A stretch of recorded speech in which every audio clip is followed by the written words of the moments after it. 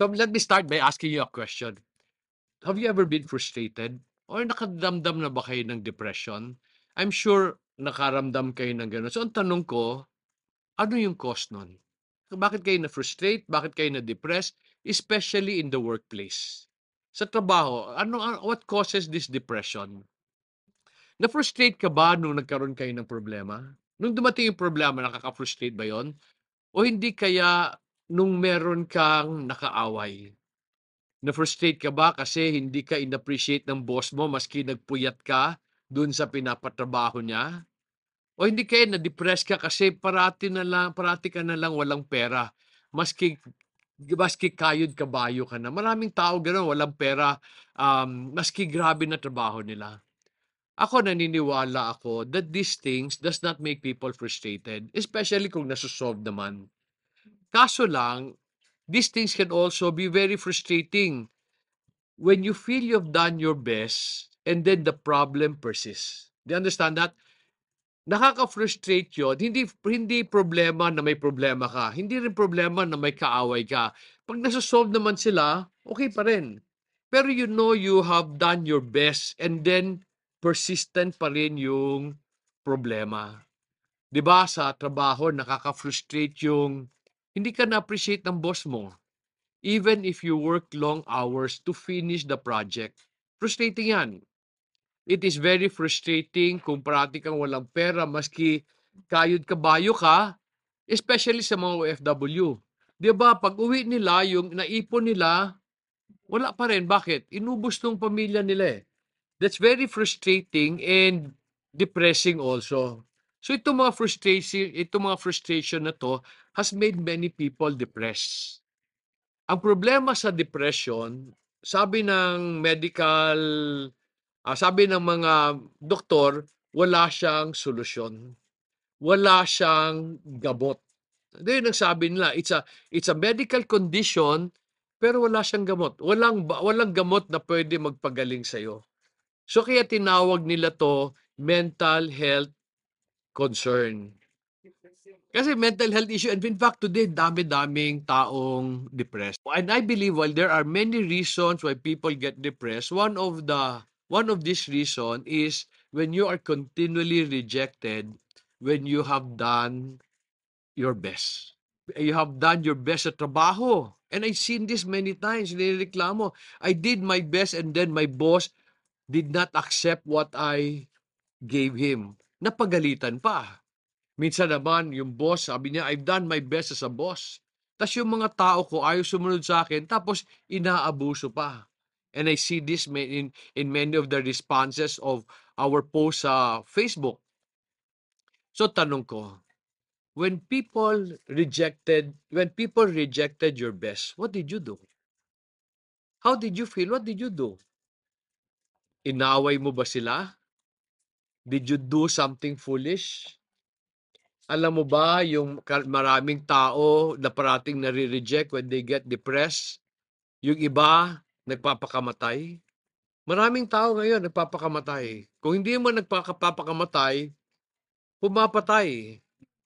Especially nung nagdilim yung paningin nila. Either nagpakamatay or may pinatay.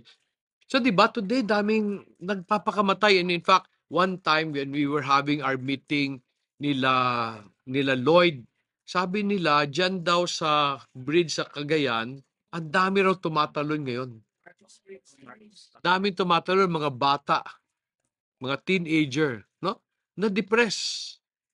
Yung iba naman ang gagawin nila, they will isolate themselves or they will distance themselves from everybody. And ang belief ko when you do that, lalo kang nade-depress. Bakit? Dami mong maling iniisip. Pero ang tanong ko, nung ni-reject ka, did you plan to be rejected? Gumising ka ba one day, sabi mo, I want to be rejected today? No, nobody plans that. However, it comes. And the reason, I believe the reason why people will do their best because yung self-worth natin nakadepende doon. Ano ibig sabihin? 'Di ba we want people to appreciate us? Kaya mo ginawa yung ginawa mo maski na-reject because you were hoping na you will hear something nice or people will really give good comments. Pagkatapos imbes na nagbigay ng magandang komento, masama pa yung sinabi nila. When people get depressed, people do stupid things kasi nga sa sakit nung rejection. So ang tanong ko today, how should we respond when our best gets rejected? What should we do para hindi tayo ma-depress, para hindi tumuloy? I believe we need to learn from the story of Cain and Abel in Genesis chapter 4. We'll read verses 1 to 5 muna. I know I shared this with you before, but I'd like to share it again so that we will learn from Cain and Abel and hopefully, alam mo, respond properly when people reject us. Genesis chapter 4. We will read verses 1 to 5. Okay, let me just read for you, Genesis chapter 4, verse 1 to 5. Now the man had relations with his wife Eve, and she conceived and gave birth to Cain. Now listen to this, And she said, I have gotten a man child with the help of the Lord. Again, she gave birth to his brother Abel. And Abel was a keeper of flock, but Cain was a tiller of the ground. So it came about in the course of time that Cain brought an offering to the Lord of the fruit of the ground. Abel on his part also brought the firstling of his flock and of their fat portion. And the Lord had regard for Abel and his offering. But for Cain and his offering, he had no regard. So Cain became very angry and his countenance fell. Alam natin yung kwento. Because the Lord rejected the offering of Cain, Cain became very frustrated and I really believe na depressed siya. One day, nang dilim ang paningin niya, pinatay niya yung kapatid niya. But first, let me ask you a question. Was Cain a bad person? Was he born with evil in his heart? Was he a bad person? According to verse 1, Cain was born with the help of the Lord. So, ibig sabihin, Cain was a blessing from God. Okay? And in fact, if you read it carefully, siya ang unang nagbigay ng offering kay God. Siya ang nauna. Sumunod lang si Abel. Unfortunately, Cain was rejected, Abel was not. Abel was accepted. Naniniwala ako, mabait si Cain. Kasi nag-offer siya eh. Hindi ka naman mag-offer, di ba, ng masama ugali mo, di ba? And nobody was telling them to offer. Siguro lang, tinuruan sila ni Adam about the Lord. When he had the good harvest, he made an offering. There was nothing wrong with what he did. Now, ang tanong lang, bakit rineject ni God yung offering ni Cain and tinanggap ni God yung kay Abel? Some people would speculate, sabi nila, kasi Abel gave from the animals at offering and also the fat portion. The Bible tells us in Leviticus that God will accept grain offering. Hindi importante kung anong klase yung offer mo. Pero, yun nga lang, ni-reject ni God yung kay Cain and tinanggap yung kay Abel. Ang tanong, bakit? Now, those are all speculations. Okay, those are speculation. Kaya nga sabi isa, baka kasi gusto niya blood offering, hindi niya binigay yung best. Okay? Pero ulitin ko, siya ang unang nag-offer. So, kung intention lang, everything was in place. Okay? Pero ang tanong, di ba, bakit siya nagalit? Ako naniniwala ako, hindi siya nagalit kasi minsan lang siya na-reject. Ang belief ko, nagalit siya kasi na-reject siya again and again. What do I mean? Naniniwala ako when he was rejected the first time, he offered something else. However, di ba, ang frustration natin is kung paulit-ulit na lang na nangyayari. Kasi pwede naman niyang baguhin. I really believe binago niya. So, nung ni-reject siya paulit-ulit, Bible says that his countenance fell and he got dejected. Parang kayo, di ba? Minsan lang kayo i-reject ng boss nyo. Hindi naman masama yun eh. Pero kung paulit-ulit, di ba, yun masakit yun. Pag rineject ka ng mister mo once, okay lang yun. Pero pag paulit-ulit, yun nakaka-depress na yun. Itong story ni Cain and Abel is the first case of depression in history. So depression is not an illness of our times. It is common to man since time immemorial. In fact, there are many cases of depression in other parts of the Bible. My other question is, did God reject Cain as a person? Did he reject Cain as a person? Hindi. In fact, in-approach siya ni God, pinuntahan siya ni God eh. And in verses 6 to 7, God even comforted si Cain. Kinausap siya. And in verse 6 to 7, God even gave him an advice para hindi na sumama ang loob niya. Pero in the same way, God gave him a warning, telling him na pag hindi mo inayos yan, ikaw ang masasaktan. Let me just read for you verses 6 and 7. Ha? Sabi ng verse 6, Then the Lord said to Cain, Why are you angry? And why has your countenance fell? And then verse 7 said, If you do well, will not your countenance be lifted up? And if you do not do well, sin is crouching at the door, and its desire is for you, but you must master it. When people reject our best, ano dapat ang gawin natin? Ang solusyon ni God in verse 7, sabi niya, do well. Ano ang solusyon when you get rejected, even though you've done your best? According to the Bible, the only solution is do well. Sabi ni God kay Cain, if you do well, your countenance will be lifted up. Bakit yun? Supposing he would do well, why will his countenance be lifted up? Kasi his offering will be accepted na. Hindi ba? Pag tinanggap na, hindi na sasama ang loob niya. So therefore, God was telling Cain, merong mali sa ginagawa mo. And he was assuring na kung inayos niya, tatanggapin ni God. Ulitin ko ha, when you get rejected, even though you've done your best, if we take the counsel of God, sabi niya, may mali sa ginagawa mo. Kung aayusin mo yan, everything will be okay. Kaso lang, ang problema natin, most of the time, pinipilit natin yung gusto natin. Gusto natin, baguhin ni God yung standard niya. Tanggapin kung ano yung kaya nating ibigay.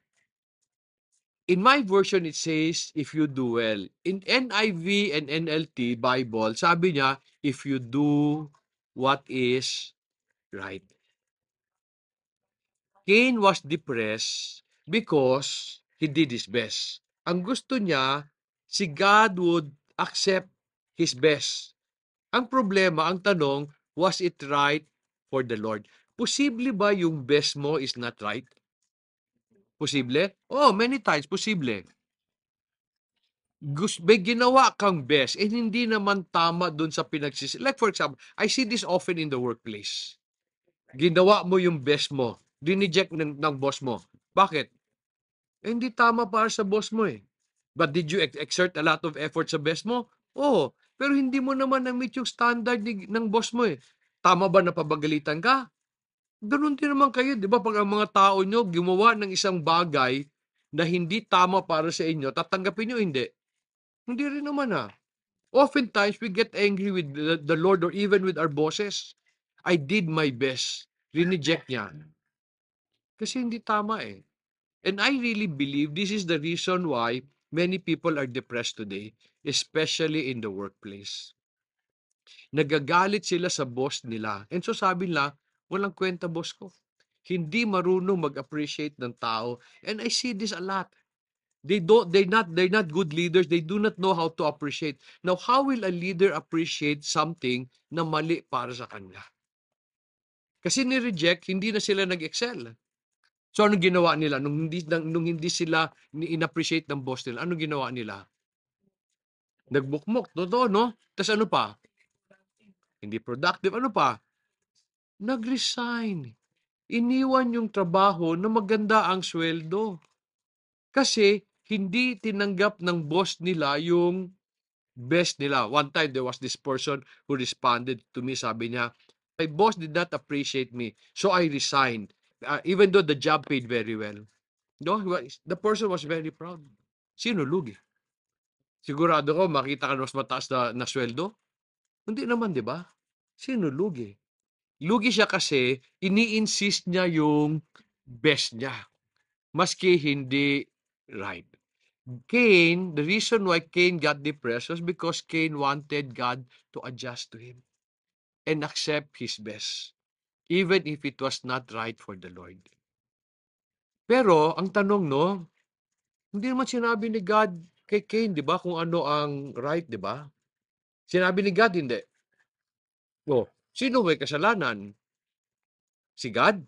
You see, si Cain could have done two things to improve his situation. He could have gone to Abel and tinanong niya, Abel, ano ba ginagawa mo? Why are you acceptable? And gayahin niya. On the other hand, he could have done something better. He could have gone to God. O hindi, nung kinausap siya ni God, di ba dapat tinanong na lang niya kay God, what do you mean by do well? And I am sure God would have answered him. Kaso lang, instead na tanungin niya si God, what did he do? Ang ginawa niya, pinatay niya si Abel.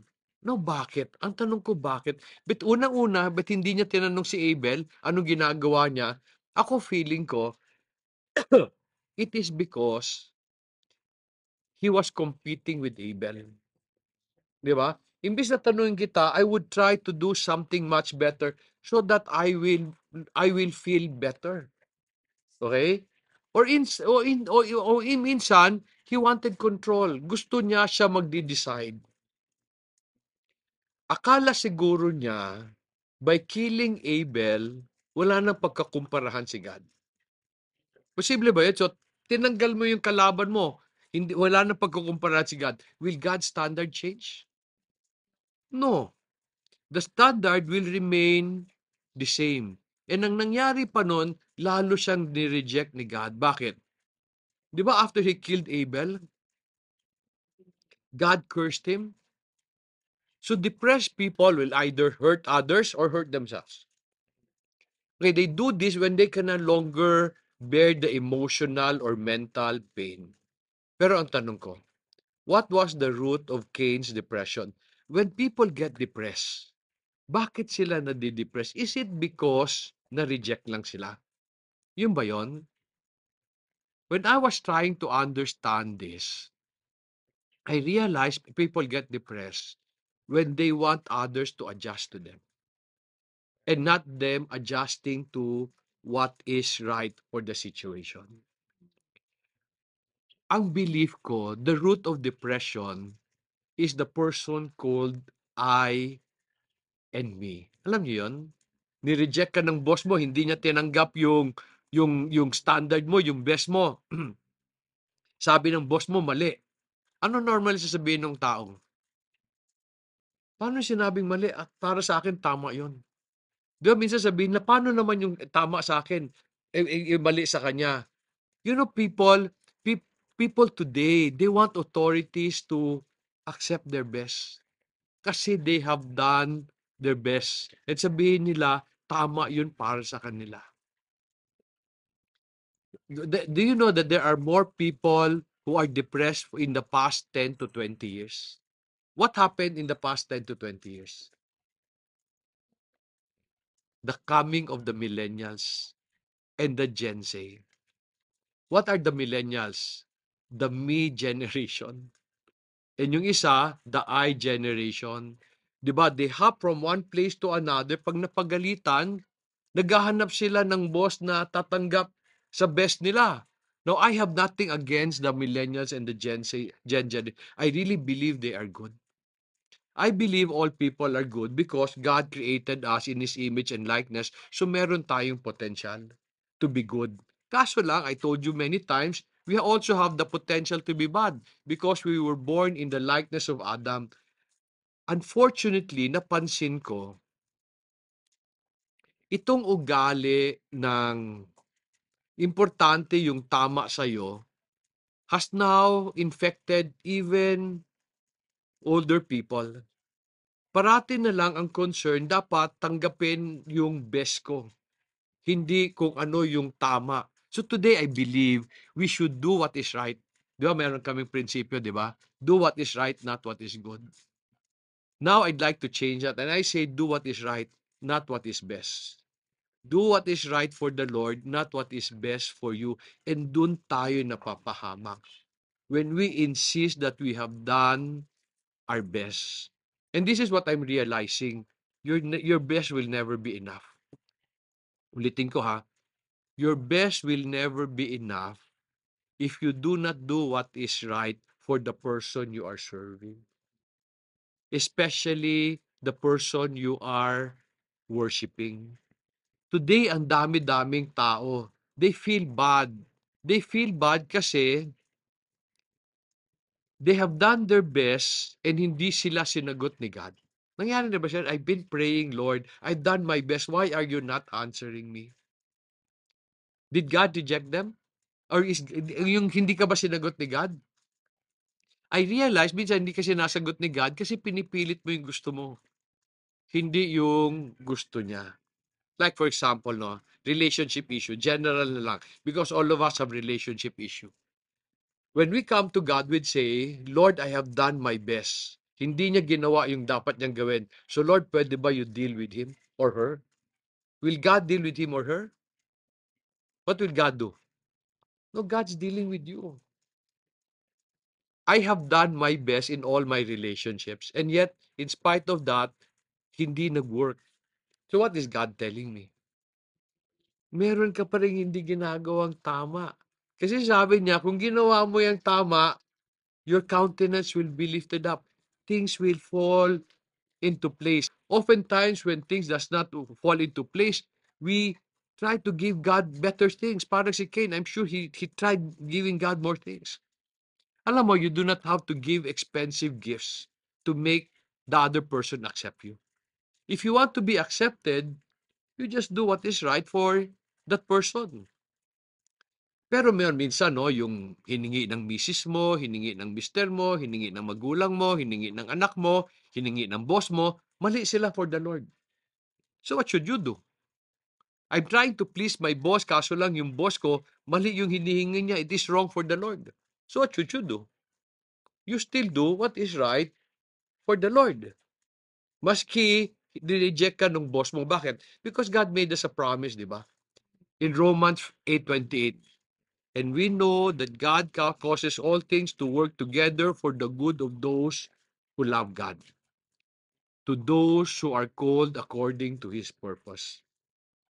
And so I'd like to encourage those who are struggling. No? Ginawa ko, Lord, yung tingin kong tama. Hindi pa rin niya ginawa yung dapat. But God just telling you, you continue to do what is right. Ayusin yan. Problema niyan. Hindi mo problema yan.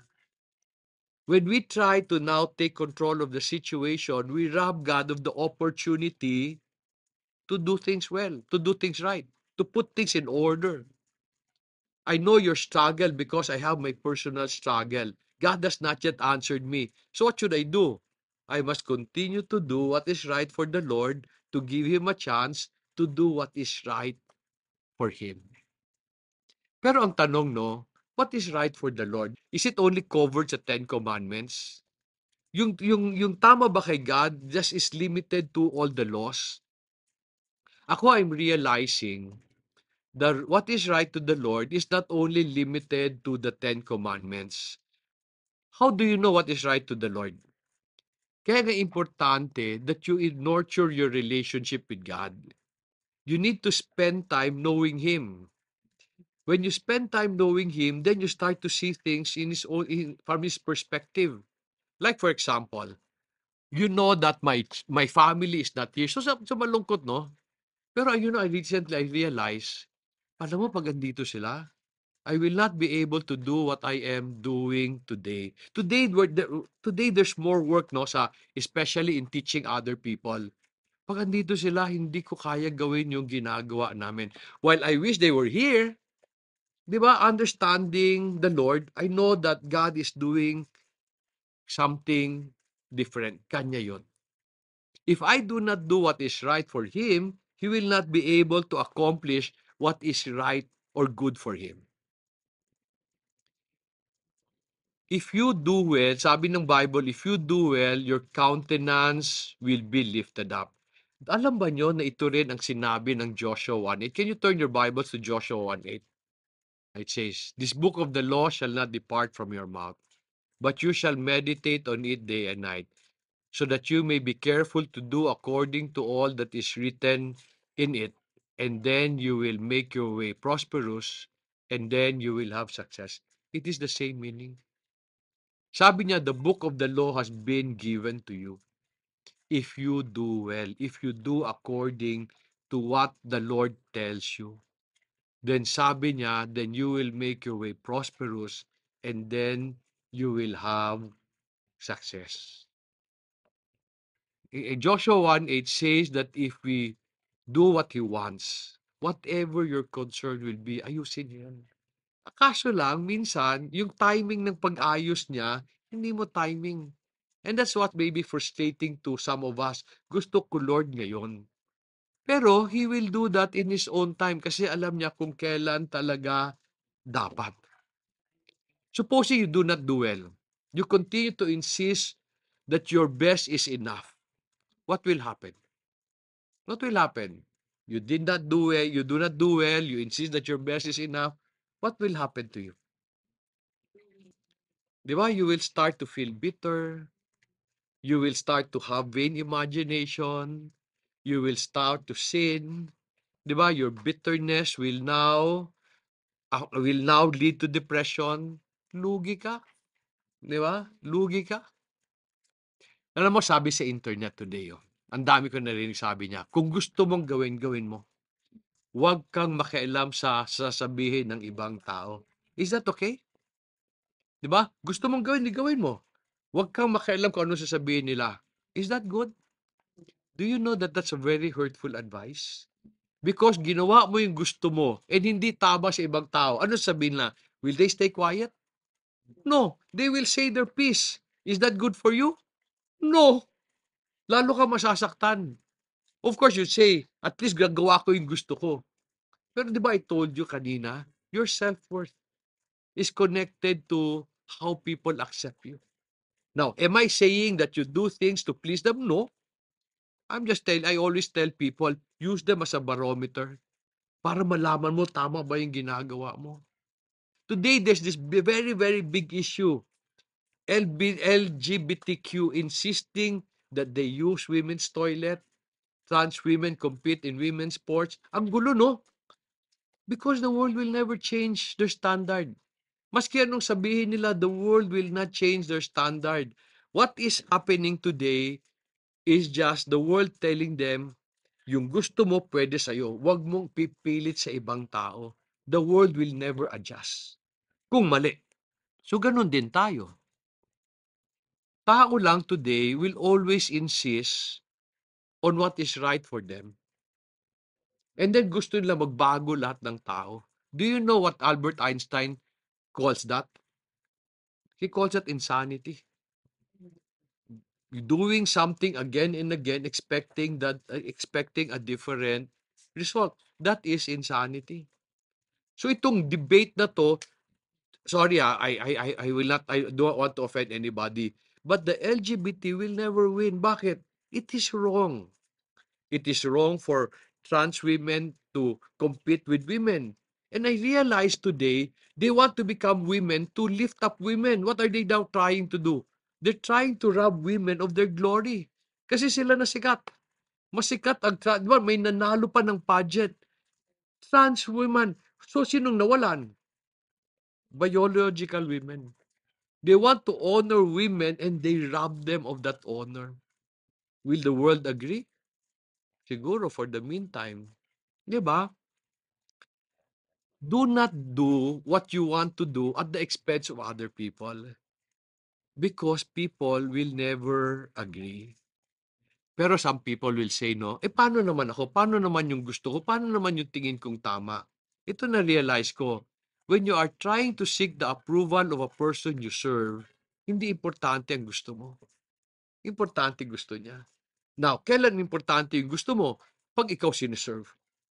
Naintindihan mo? 'Pag ikaw na ang boss, importante yung gusto mo. 'Pag ikaw subordinate, hindi importante gusto mo, importante gusto niya. If you want to be accepted, importante gusto niya, hindi yung gusto mo. No, so to the wives, if you want to please your husband, importante yung gusto niya. To the husband, if you want to please the wife, importante yung gusto niya. No, if you are now seeking the favor of the Lord, hindi importante ang gusto mo. Importante ang gusto niya. So many people feel depressed because the Lord is not agreeing to what they want. The Lord will never agree to what you want if it is not right for Him. He will not answer your prayers as long as you insist on what you want. So I just want you to understand, and everybody who are depressed, dahil kaya tayo nadidepress, pinipilit natin yung gusto natin. Yung ano ang tama. The reason why the world will never agree, kasi mali. So, as I told you kanina, I am learning that one of the major reason why people are depressed today is because they want the world to adjust to them. We need to adjust because we're the only person who we can control. Pero minsan 'no, confusing pa rin 'no, ano ba ang tama para kay God? Ginawa ko naman yung marami, ginawa ko naman yung karamihan. Minsan nag-fail lang ako dito, ano ba tama para kay God? To just end this message, can you turn your Bibles to 1 Samuel chapter 15? We will read verses 1 to 3. 1 Samuel 15, 1 and 3. Then Samuel said to Saul, "The Lord sent me to anoint you as king over his people, over Israel. Now therefore listen to the words of the Lord. Thus says the Lord of hosts, I will punish Amalek for what he did to Israel, how he set himself against him on the way while he was coming up to Egypt. Now go and strike Amalek, and utterly destroy all that he has, and do not spare him, but put to death both man and woman, child and infant, ox and sheep, camel and donkey." Let me just repeat verse 3. Ulitin ko, sabi niya, "Now go and strike Amalek and utterly destroy all that he has, and do not spare him, but put to death both man and woman, child and infant, ox and sheep, camel and donkey." So Saul was commanded completely destroy Amalek by killing everyone and everything. What did Saul do? Let me just read for you verse 20 and 21. Sabi ng verse 20, "Then Saul said to Samuel, I did obey the voice of the Lord and went on the mission on which the Lord sent me, and have brought back Agag the king of Amalek, and have utterly destroyed the Amalekites. But the people took some of the spoil, sheep and oxen, the choicest of the things devoted to destruction, to sacrifice to the Lord your God at Gilgal." What did he do? Anong commandment? Nung sabing completely destroy, ano sabi? Sabi sa verse 3, sabi niya, "Do not spare him." Who was him? The king. Okay? Sabi niya, "Kill all the ox and sheep, camel and donkey." What did Saul do? Saul did his best for the Lord. Naintindihan niyo ko? His best. Tas in-spare niya yung king. Bakit? Kasi i-offer niya kay God eh. What did he do with the sheep? Sabi niya, kinuha ko yung pinakamaganda. Anong gagawin niya? I-offer niya kay God. God asked him to do something. Iba yung ginawa niya. Saul felt that he did something better for the Lord. Ito lang yung gusto ni God. Ito yung binigay niya mas maganda. He offered the king plus all the choice. He will sacrifice them. Did he obey the Lord? Na minsan ganun tayo. Yung obedience natin, pinipili natin. Di ba? Whenever I tell women, submit to your husband. Sabi ko, bakit? Di ba? My husband doesn't work. My husband does not provide. Why will I submit? May condition ba sinabi si God? Do you know why God will continue to haunt you with that commandment? Because namimili tayo. I'm not just saying to the wife, pati mga lalaki, husband, namimili. I will love my wife if my wife will do this. Di ba? One of our struggle with relationships, pag may nagawa, ayaw magpatawad. Yun ang napansin ko, ayaw magpatawad.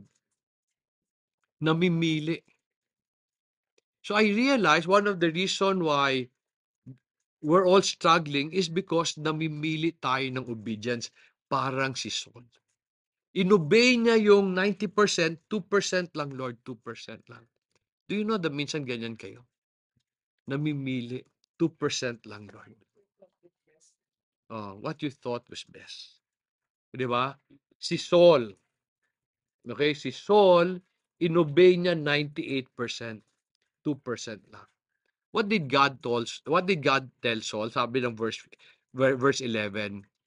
In 1 Samuel 15:11 it says, I regret that I have made Saul king, for he has turned from following me and has not carried out my commands. And Samuel was distressed and cried out to the Lord all night. Diba? Saul did what was best in his own eyes. And yun ang problema natin. We often come to God and tell God, I have done my best. Pero ang tanong ni God, did you do what is right? Oftentimes, our struggle comes from the fact na hindi natin kinumpleto yung ating obedience. No? Minsan yung obedience natin, Lord, ginawa ko na. Pero God's exposing something na hindi pa natin ginagawa. Ako, suggestion ko, one of the things na hindi natin nagagawa is when we do not forgive the things that has been done to us. I'm realizing that in many relationships, forgiveness is what prevents us from truly obeying the Lord. Kasi sabi niya, di ba? When someone sin against you, you forgive. Kahit paulit-ulit. Di ba sinabi niya 70 times 7? You see, you have to understand, bakit yung kasalanan niyo ba kay God hindi pa ulit-ulit? In fact, there's something else I want you to realize. Yung kasalanan niyo ba sa isang tao hindi rin pa ulit-ulit? You see, the problem is, ayaw natin magpatawad kasi paulit-ulit yung ginagawa niya. Kayo ba hindi pa ulit-ulit yung ginagawa niyo? The other thing, we don't realize na tayo rin gumagawa ng mali. Pero sa atin, hindi siya mali. Kasi kayo gumawa. Parang kay Cain, did you think Cain thought na mali yung ginagawa niya? Hindi naman Kaya nga siya na-frustrate Kasi paulit-ulit yung ginagawa, paulit-ulit siyang nire-reject. Ang tanong ko nga, si Cain ba sinadya niya yon kay God? Sinadya ba niya insultuin si God? Hindi. So you have to understand, pag paulit-ulit na ginagawa sa'yo, you have to forgive. Bakit? Paulit-ulit ka rin naman Hindi mo lang na-realize kasi to you, that's your best. You see, we're not better than anyone. All of us are the same. All of us fail each other again and again. If I ask your partner, if I ask the other person, hindi na ba niya ginagawa yung kinakainisan mo? No, I just want people to understand. Di ba sabi ko sa inyo, you were created to be good, but you have the potential to be bad. Many times we do bad things, hindi lang natin na-realize. We don't want to forgive others when tayo mismo we need to be forgiven. Kaso lang, we don't see things because sa perspective natin yon. Hindi yun sa perspective ng kabila. Pagbalik rin natin, they will say the same thing. Okay? They will say the same thing. Anyway, for just something that you should consider. So si Saul went to God and said, Lord, ginawa ko naman yung tama. I did my best. What did God say? What did the Lord say to Saul in verse 22 and 23? Let me just read that for you.